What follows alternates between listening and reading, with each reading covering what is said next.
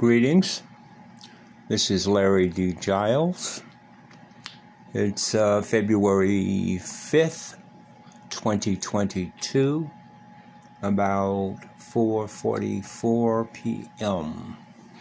A beautiful sunny day.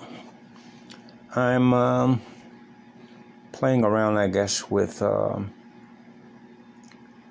my podcast agency and trying to use it in new ways.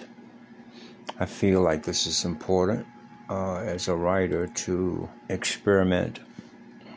It often inspires me. So I decided instead of sharing an entire vignette with you, I would just share part of one. And let's see, I have to jump out to another screen, so hopefully I don't lose you.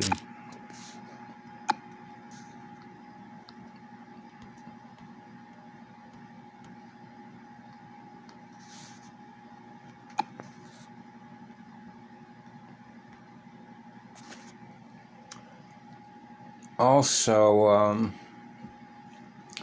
as a kind of developing cultural artist and writer, I feel like the more stories and colors the writer puts on his palette, the better off he is, the more he has to choose from. In the end, the best ideas won't leave you alone. They insist that you bring them into a kind of new existence. Of course, in my case, I'm remembering something that has occurred, but I'm also giving it something new. Additionally, in all or most of my vignettes, I like a lot of ideas to swirl around at once, not just one idea. But that said, I do want one or two ideas to come across more clearly, come to the surface more clearly than others. I take the details I remember and enhance them to make them more readable. I mean, you just can't report. It has to be a little bit more than that. And then you have to kind of, in my case, I decide what is the underbelly of this story? What is the lasting gift my ancestors are still giving me, and which I wish to breathe through time in the piece I'm writing? That said, this is a kind of snippet or beginning of a piece I hope to finish, maybe in a couple of weeks if I'm not too busy on another project. The piece desires to get at the importance right now of remembering the past, which is the essence of the overall book I'm writing, The Boy Beside the Woods. Okay, let me see if I can go back to it. It's called Thrift Shop, from The Boy Beside the Woods. Though she was good at charming everyone else, the old-time store was one of the places that charmed my mother. Giggling, she would go in, and giggling, she would come out. By that time, she would have flirted with every shoe and mason jar to be found. The old curling iron in the old white man's window, the lamp beside a ball of yarn. It could have been some kind of string, actually. My grandmother had some.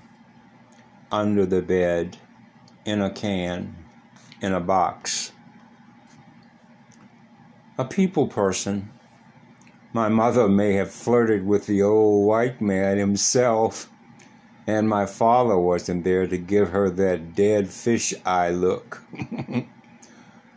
"This thing ain't worth no $10, she told him.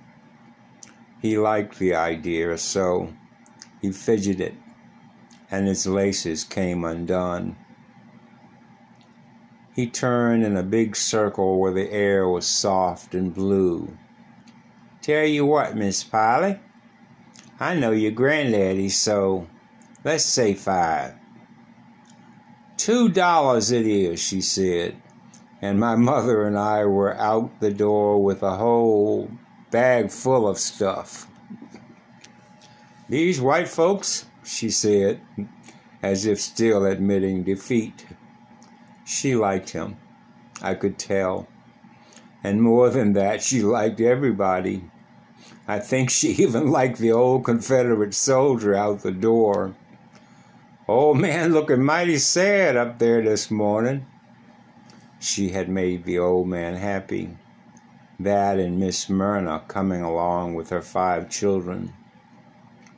She sidled up to my mother like taking on a grape soda.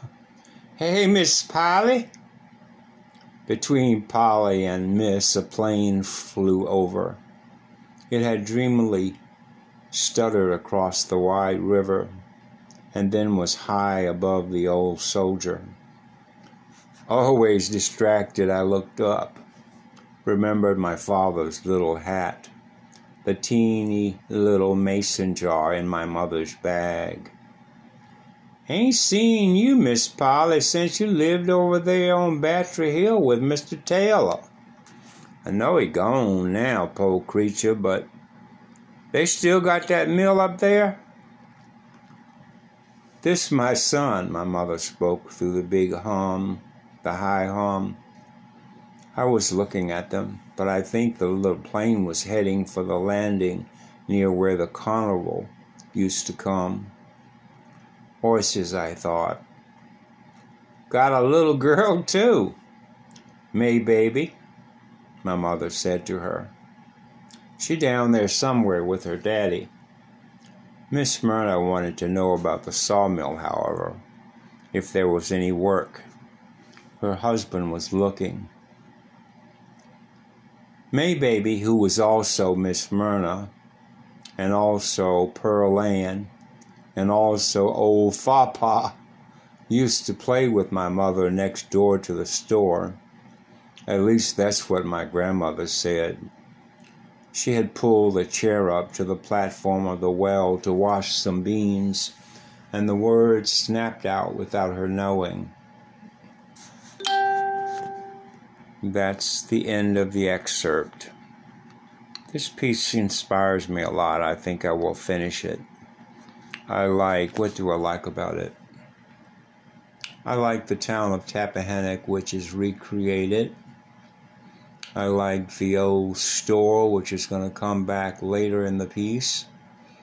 And I've already decided how it's going to end. So, all of those things are good, and they motivate me to get this piece finished. So thank you for your attention.